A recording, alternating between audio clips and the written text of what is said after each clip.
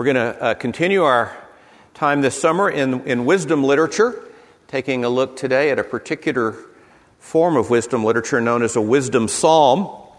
But it's necessary to be reminded of the fact that wisdom in the Old Testament and frankly throughout the Scripture conveys the idea of skill.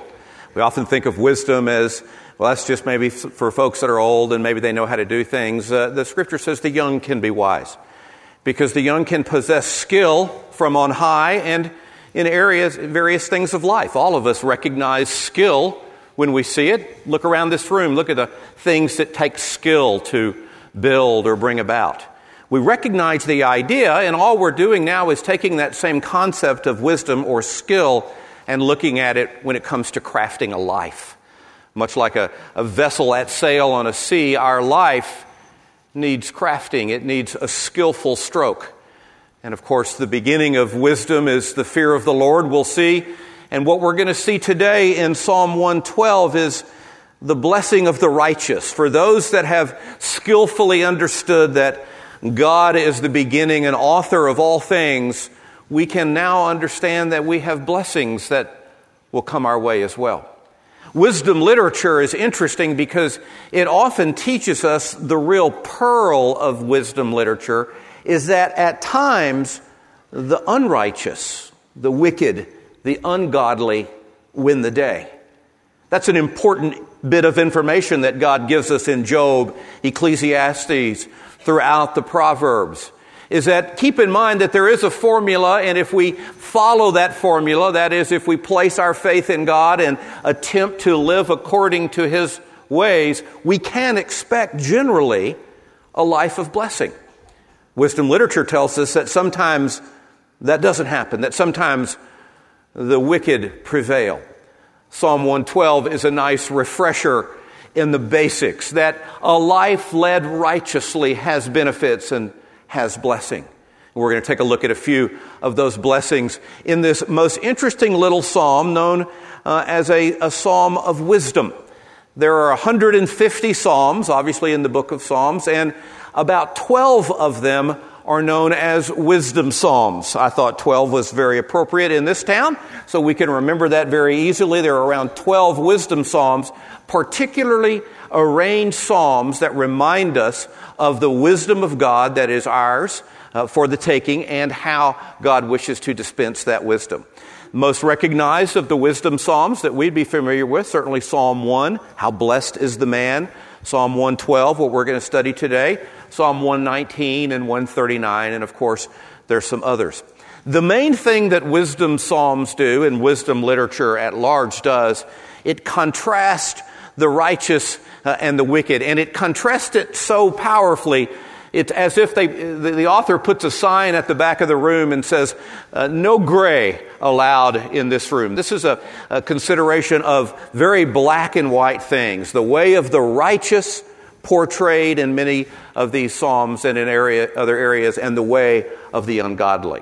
Now, life is led in the middle, I realize, that the righteous struggle with wickedness, and the wicked at times can do things that appear to be righteous. But these are sort of basic reminders of this is the way and the look of the righteous, and this is the way and the end of those that are ungodly. It sort of takes us back to spring training, if you will, sort of Bible 101. This is how God views the world. In our culture, we'll say this person's either a believer or an unbeliever. In the Old Testament, they used the term you're either righteous or wicked or ungodly. And so all of humanity divided up around those two main things.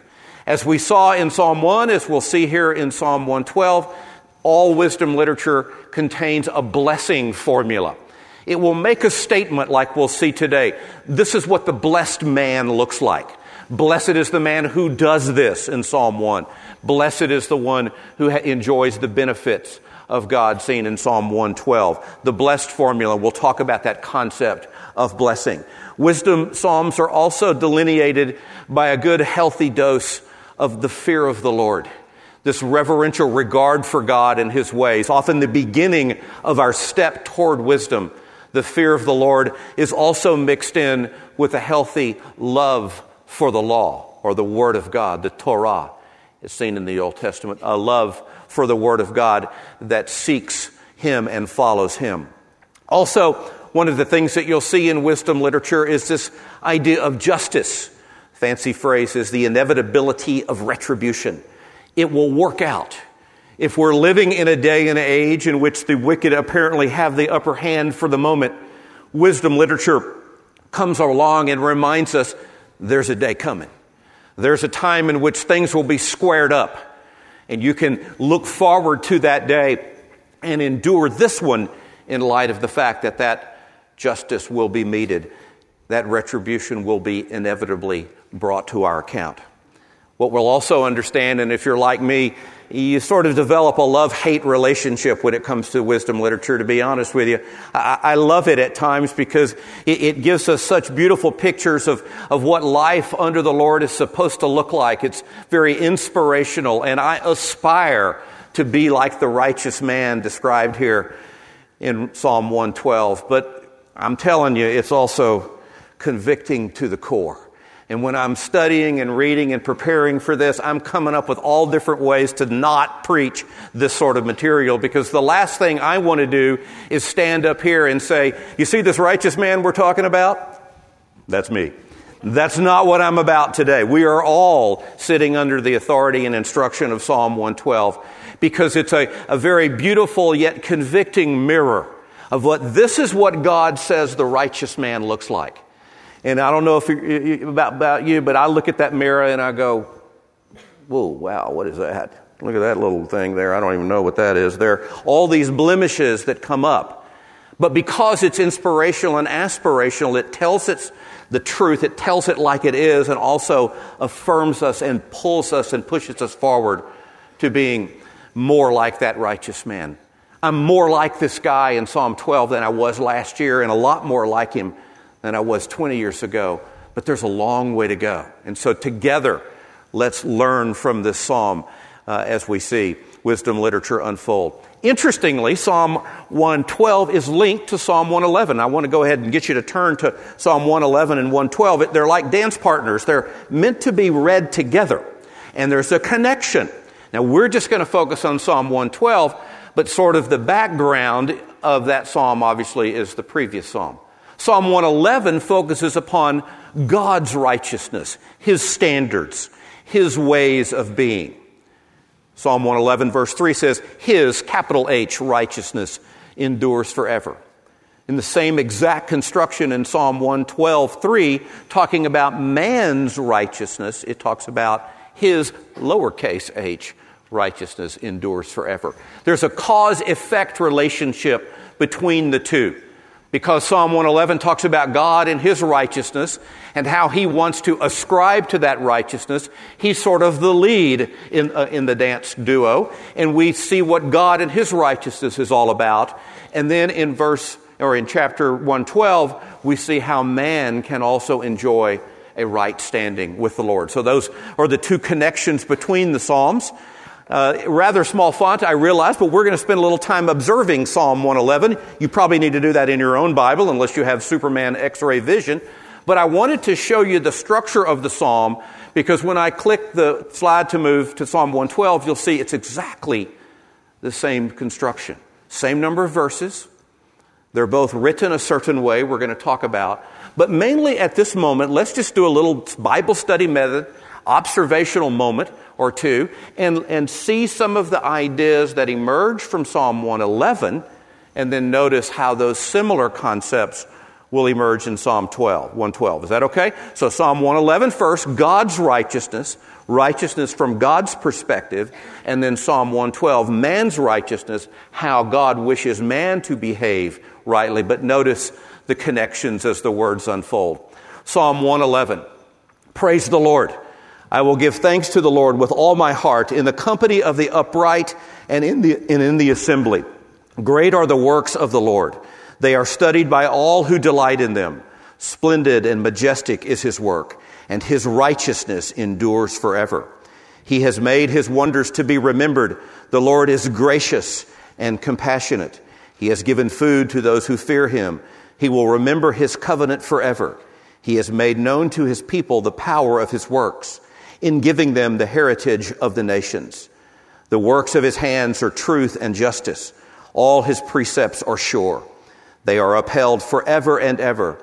They are performed in truth and uprightness. He has sent redemption to his people. He has ordained his covenant forever. Holy and awesome is his name. The fear of the Lord is the beginning of wisdom. A good understanding have all those who do his commandments. His praise endures forever. Now let's take a look at Psalm 112. Praise the Lord. How blessed is the man who fears the Lord, who greatly delights in his commandments.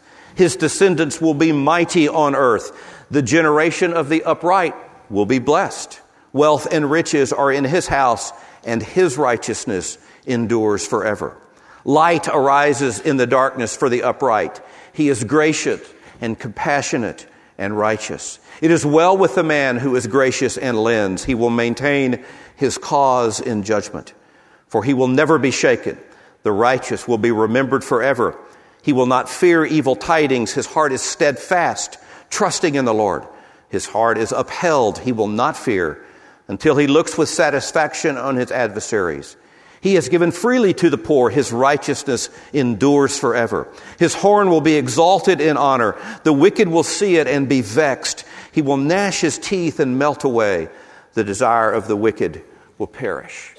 Lots of similar thoughts, lots of similar ideas. As we now turn our attention to Psalm 112, we remember the background of that psalm really being Psalm 111. Both Psalm 111 and Psalm 112 are acrostics. That's a combination or an idea in which each particular verse begins with the next letter. Now, we often will memorize things that may be difficult to remember by forming an acrostic. I learned how to spell, for example, the word geography by remembering the ridiculous sentence, George Edwards' oldest girl rode a pig home yesterday. Okay?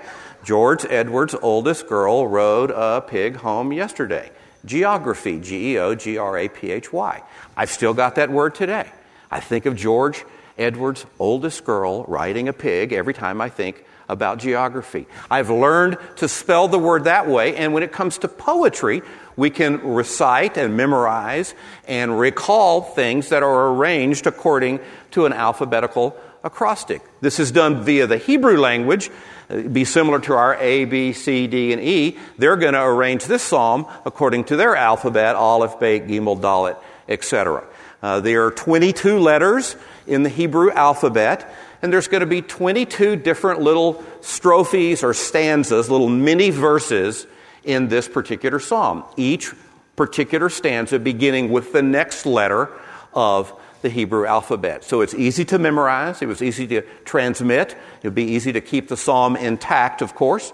Other acrostic psalms found in the scriptures include Psalm 9, 10, 35, 37, our partner psalm, Psalm 111, also Psalm 119 and 145. Now, I'm going to give you a moment just to meditate on God's Word here just for a second. I'll be back in about 10 years.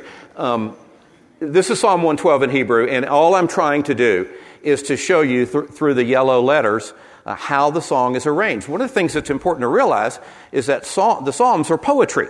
They have structure. Some of them were simply meant to be recited. Others were like poetry that was set to music. This one being meant to just be recited has good structure to it. You can see verses 1 through 8, there are 2 stanzas or strophes in each verse. And in the final section, when we get to talk about the wicked, we got verses 9 and 10 that they take 3 strophes each. So 8 verses of 2 each, that's 16, and then the remaining 6, that gets us up to 22. And as you might imagine, the first stanza here is going to begin with the first letter of the Hebrew alphabet. That's the letter Aleph, similar to our A. So you got Aleph, Bet, Gimel, Dalet, He, Vav, Zayin, etc. And it's an easy way, if you know Hebrew, to memorize it. Now, what it looks like in English is this, because what's important also is that the word that the author really wanted to focus on, he not only had to find the next letter in the alphabet to bring it out, it was also the concept or the word that he wanted to focus on in that particular stanza. So in English, obviously in Hebrew, they'd all be at the first, but our language requires more arrangement, so we can't do that. But the concepts come through nonetheless. And so what Psalm 112 is doing by arranging all these words at the first part of each stanza is letting us know the main idea that it wants to communicate. So the idea of blessings or commandments, or to be mighty in generations, wealth and the righteous, graciousness, well maintained, remembered, steadfast, upheld, freely, righteousness, horn. The idea of the wicked and their teeth and their desire is how the author wants to move the poem. So it's poetry. It's got structure. It's amazing that it could incorporate both the progression of the alphabet and also bring out the ideas. And I think it's important to remember for the whole idea of inerrancy. You just think about how we are reading a psalm that we are absolutely certain is the same psalm that would have been read 2,500 years ago because it's maintained its alpha order. Not certainly in the Hebrew text and as well as the English. What's going on now with wisdom literature, and particularly wisdom psalms, sort of the main player in all of this type of literature is this idea of righteousness. Now that's a word we don't use a lot. We'll use the word right a bunch, like you got that question right on the test. But righteousness, that's sort of God lingo. That's sort of church language. So let's make sure we can unlock that word and have a good understanding of it, because it's really the key to understanding Psalm 112. Throughout the psalm, like we saw with 111, his righteousness endures forever. His righteousness is steadfast. Well, what is this idea biblically of righteousness? It's the Hebrew word tzaddik. You'll remember that, or you've heard that name in a king in the book of Genesis called Melchizedek. Melech means king. Tzaddik is righteousness. That's a name you don't hear often. Hi, I'm the king of righteousness. I don't think you'd want to be known by that unless you could really pull it off. Apparently he could.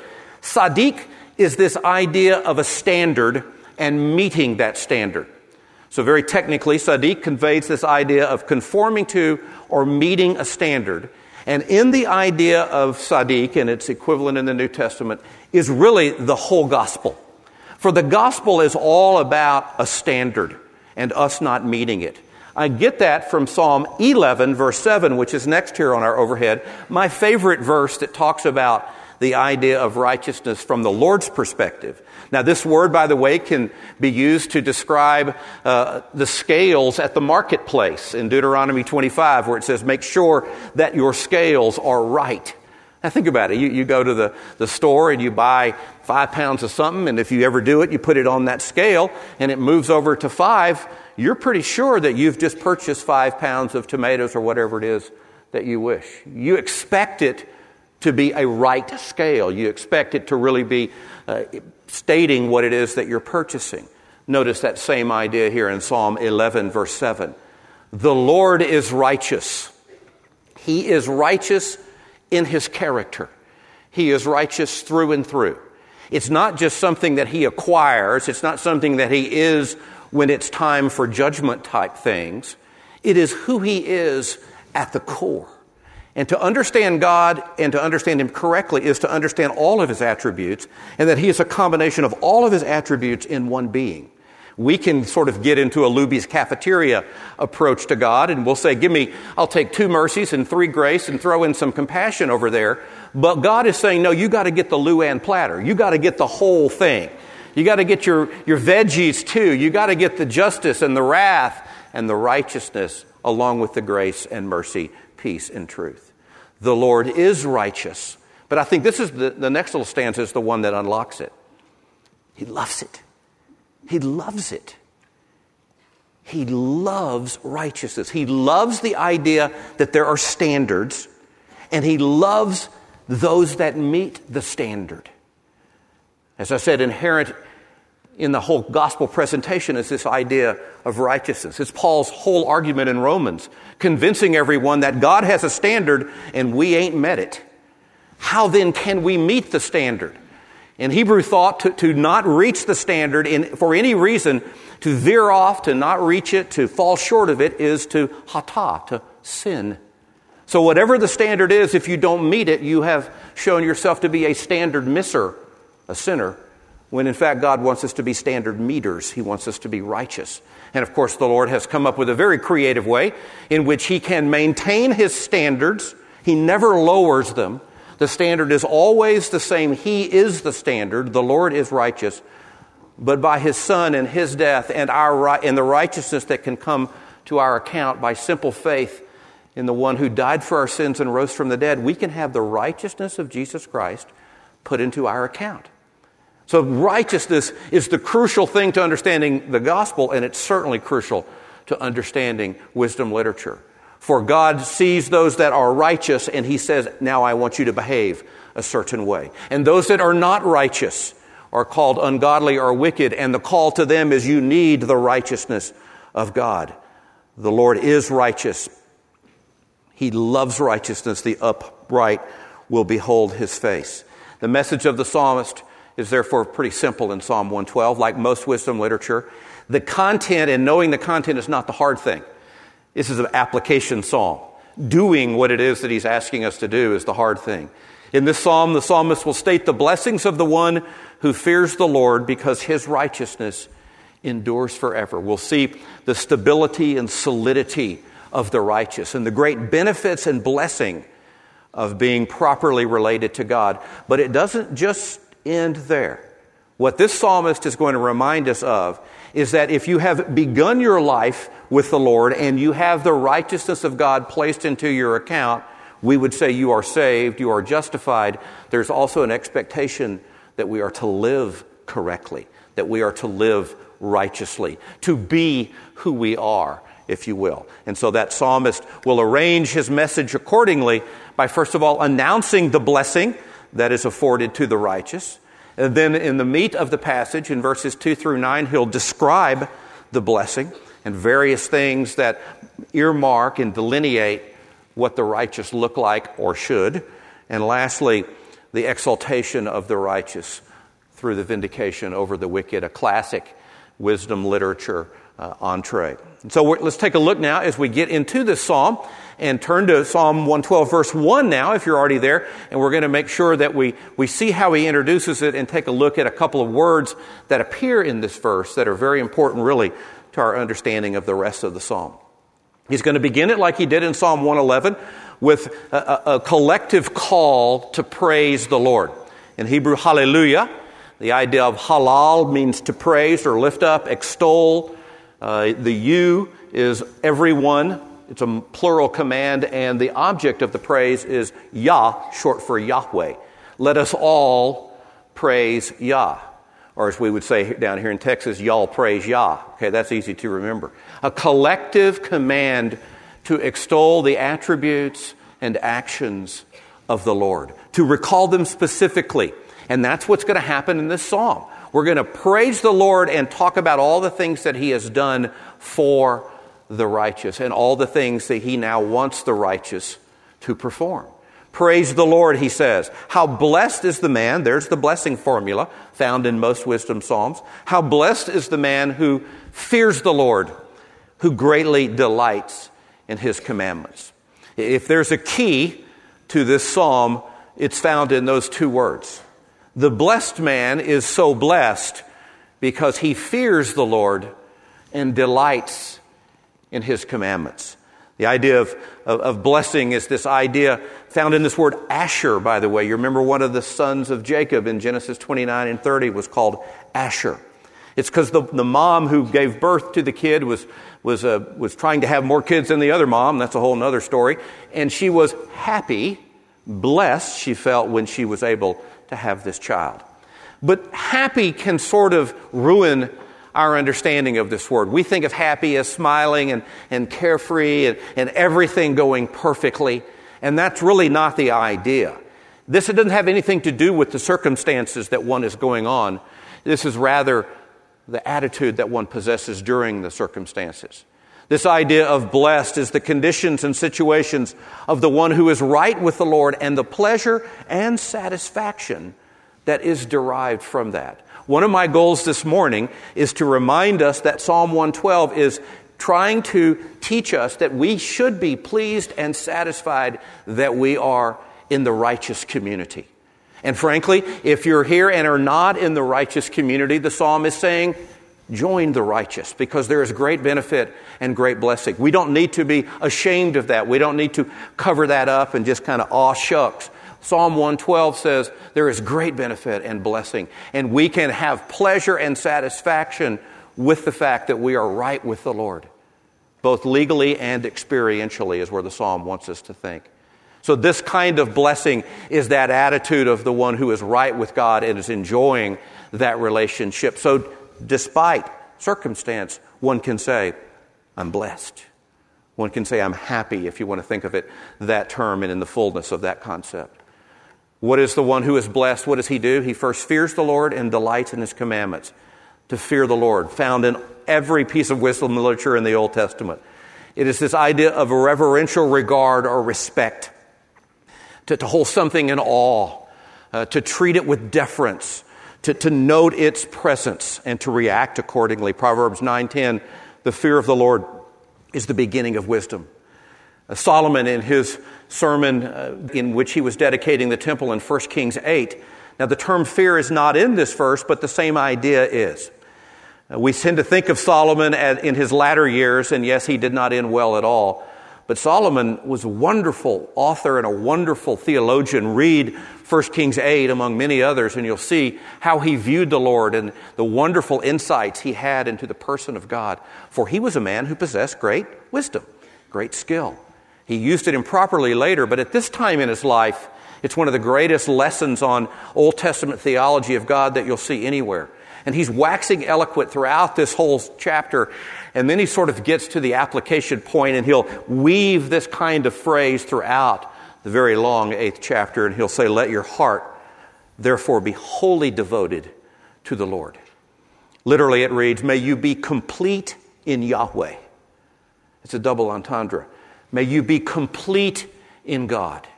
May you recognize that you are whole and full because of him, and may you enjoy that wholeness and fullness. May he complete what you lack.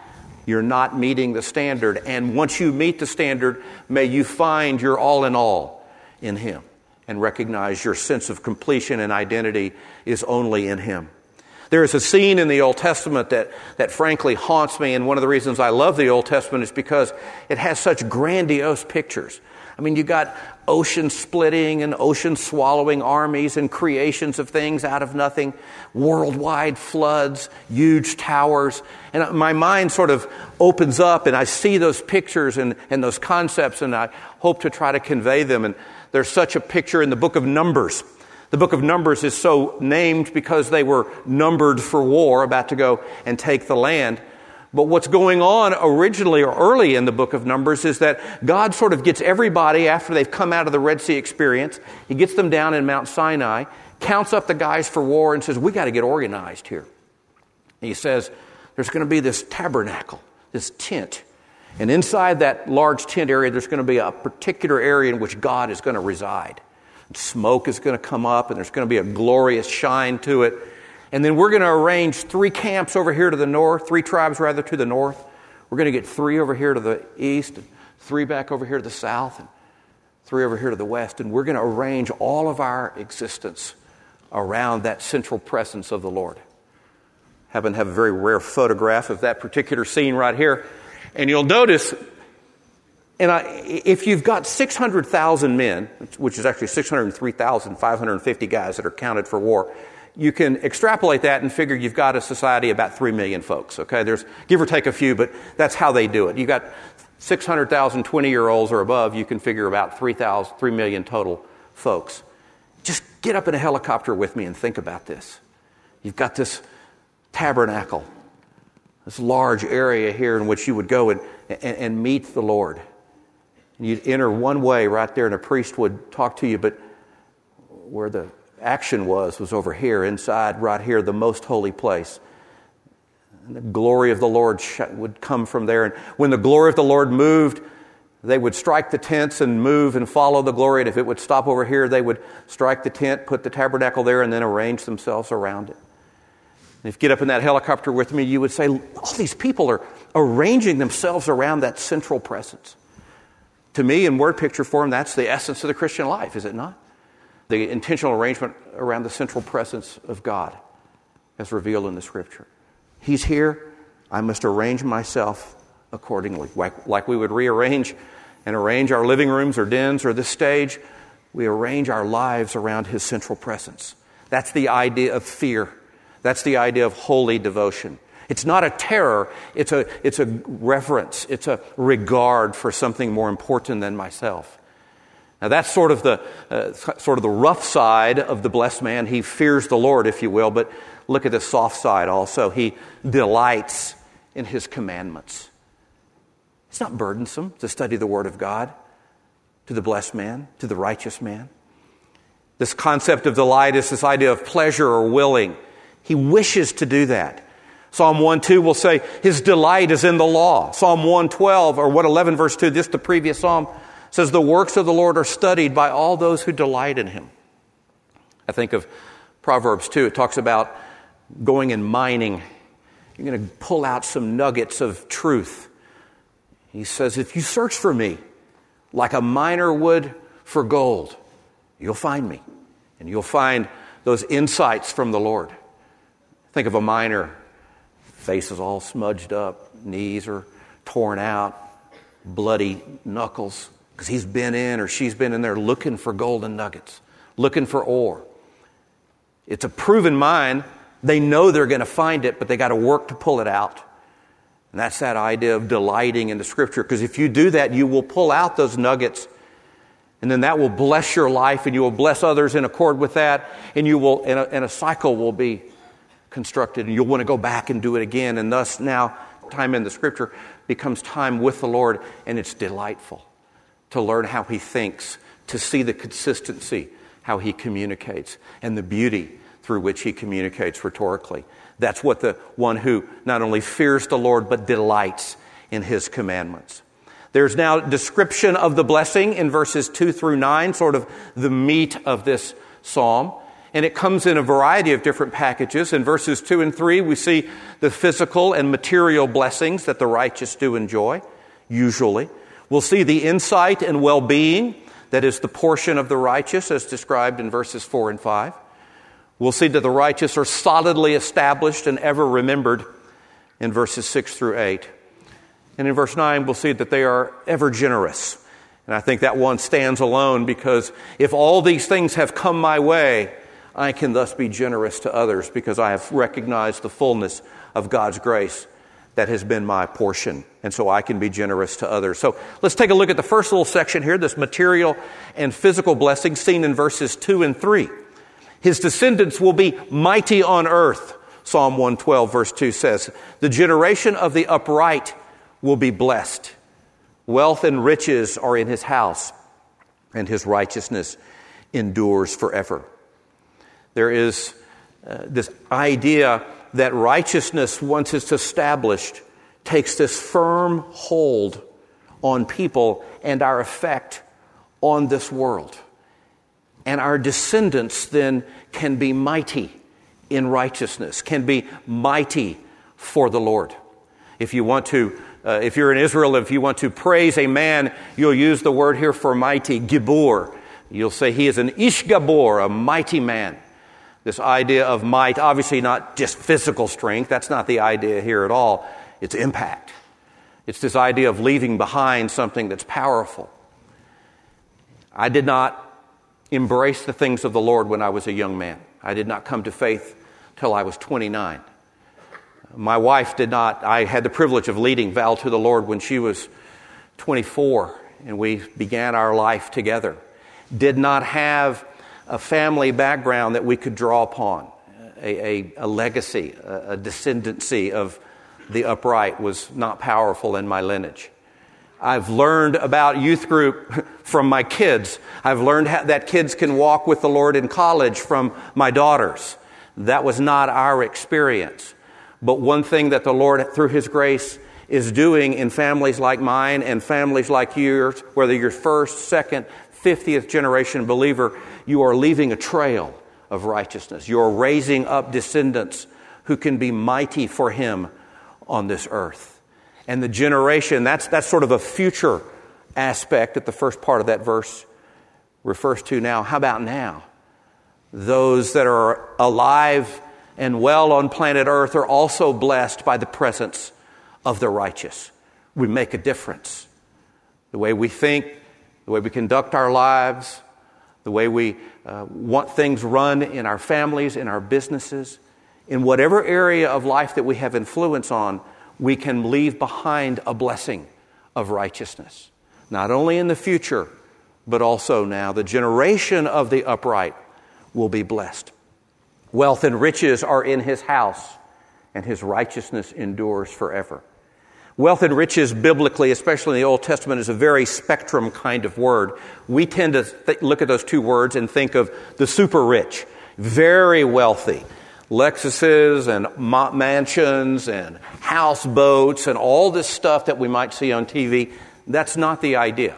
It could include those people, but it usually talks about those that just have an abundance, that have more than they owe. And a result of that, because they have an overage, they're able to share with others. That's the mindset of the wealthy and the rich biblically. It is also important to realize that if we follow biblical principles, the general expectation will be the accumulation of some sort of wealth. It's not an unspiritual or unchristian thing to have things. If things have you, that's the difference. But biblically, the normal pattern is if you follow the teachings of the Lord and follow good stewardships and savings and grace and all those things, there will be a blessing that comes your way in the form of physical and material things. What we do with that abundance then becomes the test. Now, wisdom literature also teaches us sometimes that's not true. Sometimes those that have a lot will have a lot taken from them. Case of Job. And for Job, the question was, Job, now that the chair has been pulled out from under you, how will you respond? And he struggled. He said some great things. Yet though he slay me, I will trust him. But he also wanted to take God to court to show that God was wrong and he shouldn't have done this to him, because Job was over-relying on the formula that righteousness will always lend itself to blessing. It generally does, and in the end it always will. But wisdom literature tells us sometimes the roles get reversed for a season, but that'll be taken care of at the end. Psalm 112 is going to remind us back to the basics. Righteousness should result in an appreciation of the things of the Lord, embracing how he views things such as wealth and riches, and how we might use those things for his glory and benefit, because our righteousness endures forever. Light arises in the darkness for the upright. He is gracious, compassionate, and righteous. It is well with the man who is gracious and lends. He will maintain his cause in judgment. Notice the insight that the first stanza gives us. Those that follow and seek after wisdom will have insight. Light will arise in the darkness for the upright. Things that might appear cloudy and difficult to understand, the righteous seeking God and his word will have insight, will have light into that dilemma. I'll come back to the three words in the second stanza because they're really the key to this little section. It is well with the man who is gracious and lends. Well, he's gracious. He lends because he is gracious, and he has received graciousness, and he will maintain his cause in judgment. Under scrutiny, it's a difficult phrase to translate. Under scrutiny, you will see that the righteous man behaves justly, consistently. He's just and fair when no one's looking. He's just and fair when everyone's looking. Because he understands that the standard is the Lord, he tries to meet out the standards in all areas of his life. But the three key words in this little section that describe the righteous man and his blessing are these terms: gracious, compassionate, and righteous. Let's take a look at those just for a second. He is gracious and compassionate and righteous. We've looked at this term many times. It's never too old to do it again because it's the essence of biblical Christianity. That this idea of grace is that God deals with us not based on what we deserve, but rather what we don't deserve. Every other approach known to man throughout history has tried to reach God based on our merits. Look what I've done. Look at the things that I was doing. Paul himself says in Galatians, I was advancing in Judaism more than all my countrymen. That's what people who work in a corporation say. I was climbing the ladder. I was doing better. And I was getting closer to being received by God. It is this idea of grace that says, no, you bring nothing to the table. In full recognition of that, then we know, then I need everything. If I bring nothing, then I need everything. That's grace. That's the idea where one can go to another and say, you don't deserve this, but I would like you to have this. In God's case with us, He has said, you don't deserve what it is I'm about to give you, but I, through faith, will give you the righteousness of my own Son and put it into your account. One who has been impacted by grace is expected and is often gracious himself, and we'll see that with the righteous man. He is compassionate as well. It's a hard word for guys to understand. The ladies get this word easily. The Hebrew language, by the way, this word comes from the word for the woman's womb. And it's the idea of the full expression of the womb as the metaphor unfolds. It is that tender feeling, now watch how they think, that tender feeling from this area. If you see something that needs compassion or invokes compassion, maybe you see a terrible situation on TV or something, and you just kind of go, oh, man, that's rough to watch. Your womb kind of turns over, the Bible says, literally. And so one that comes from this area, or you have this feeling in this area for one that comes from this area. Moms get that very easily, that tender, compassionate feeling that you would have for your own children. And you have that tender feeling from the same general area. That's how the language sort of works. Guys, we're not outside of that. We don't have wombs, I'll admit, but we can feel compassion and tenderness for such a one in dire straits. Go back and study the words of Jesus. You'll see many of His miracles and many of His teaching were precluded by the phrase, He felt compassion. He felt His womb grow warm toward someone else. Lastly, we see that the righteous man, or that this man is righteous, as we have seen. He maintains the standards that God has for him and others, and he leaves that mark, that trail throughout his existence. And so the righteous man is one who can impact, and thus he will state that his righteousness endures forever.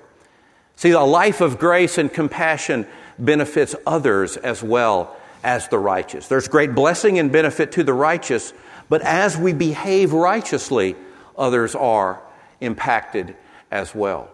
Notice also the stability and solidity of the terms in this next section, which we'll go over quickly. I've just underlined a few. You'll never be shaken, remembered forever. His heart is steadfast. His heart is upheld. He will not fear. Same word, fear, that we saw earlier.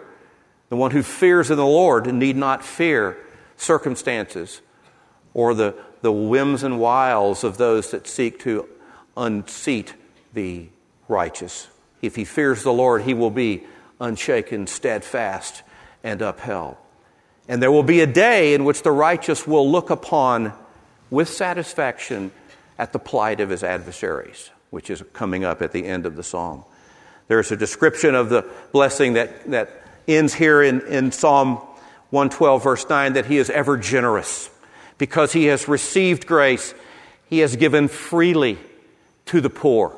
It's interesting, the word given freely conveys the idea to scatter, sometimes used to scatter seed. Think about being a farmer. You want to be lavish, you want to be generous with your seeds, because that's where your crops will come from. And so that same idea of being generous to those that the Scripture now calls poor. We took a look a bit at the wealth and the riches. What is this idea of poor? Jesus says the poor you'll have with you always. The poor, biblically, is those that are in want or need.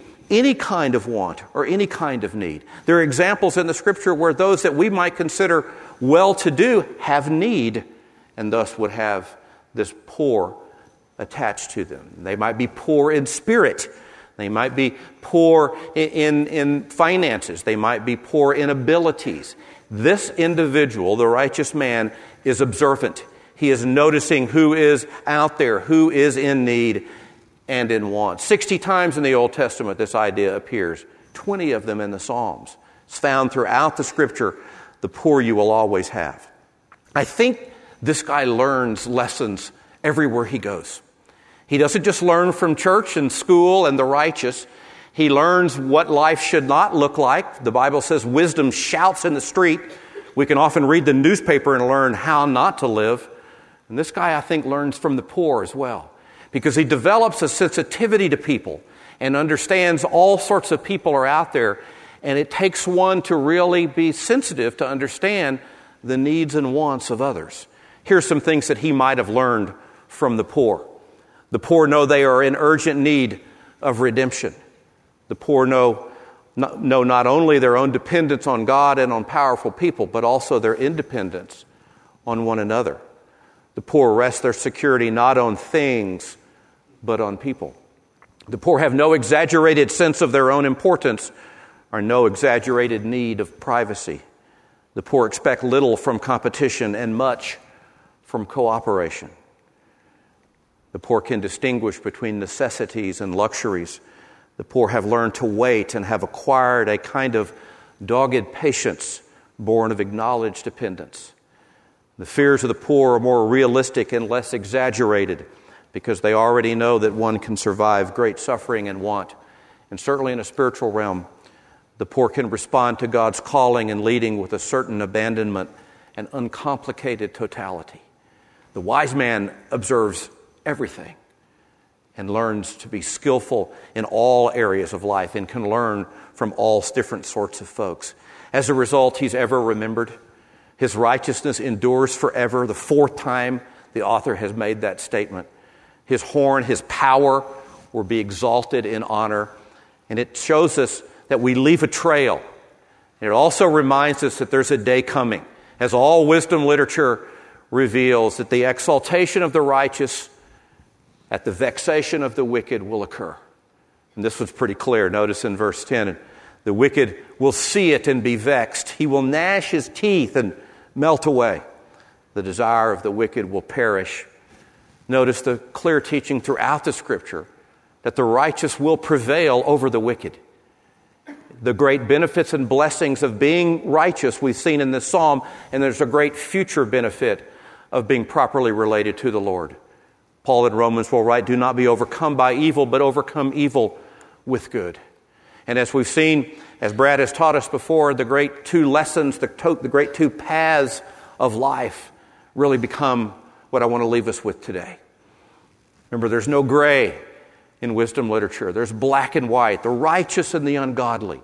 The way of the righteous, best seen in Proverbs 24. By wisdom a house is built, and by understanding it is established. By knowledge the rooms are filled with all precious and pleasant riches. But the wicked, described in Proverbs 16, they walk a different path. There is a way which seems right to a man, but its end is the way of death.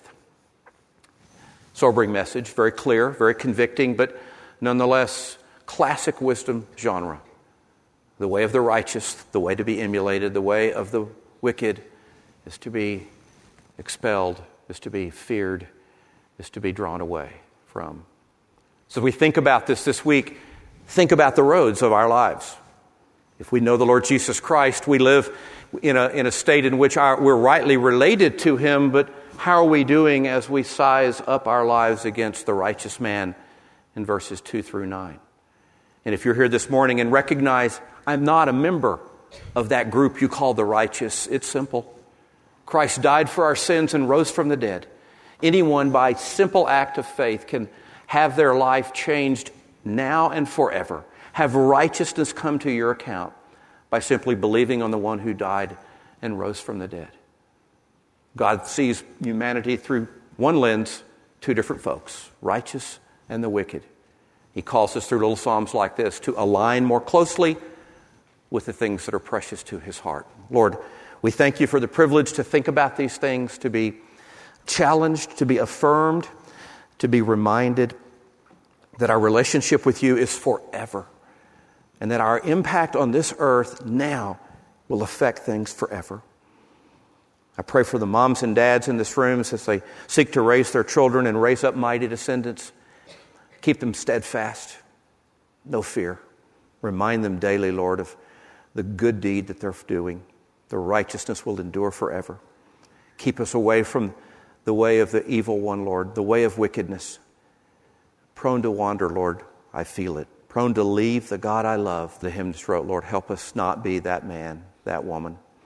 Help us love the things of the Word of God, delight in them, to fear you, to please you, and enjoy the blessings of all those that are called the righteous. We pray now in Jesus' name. Amen.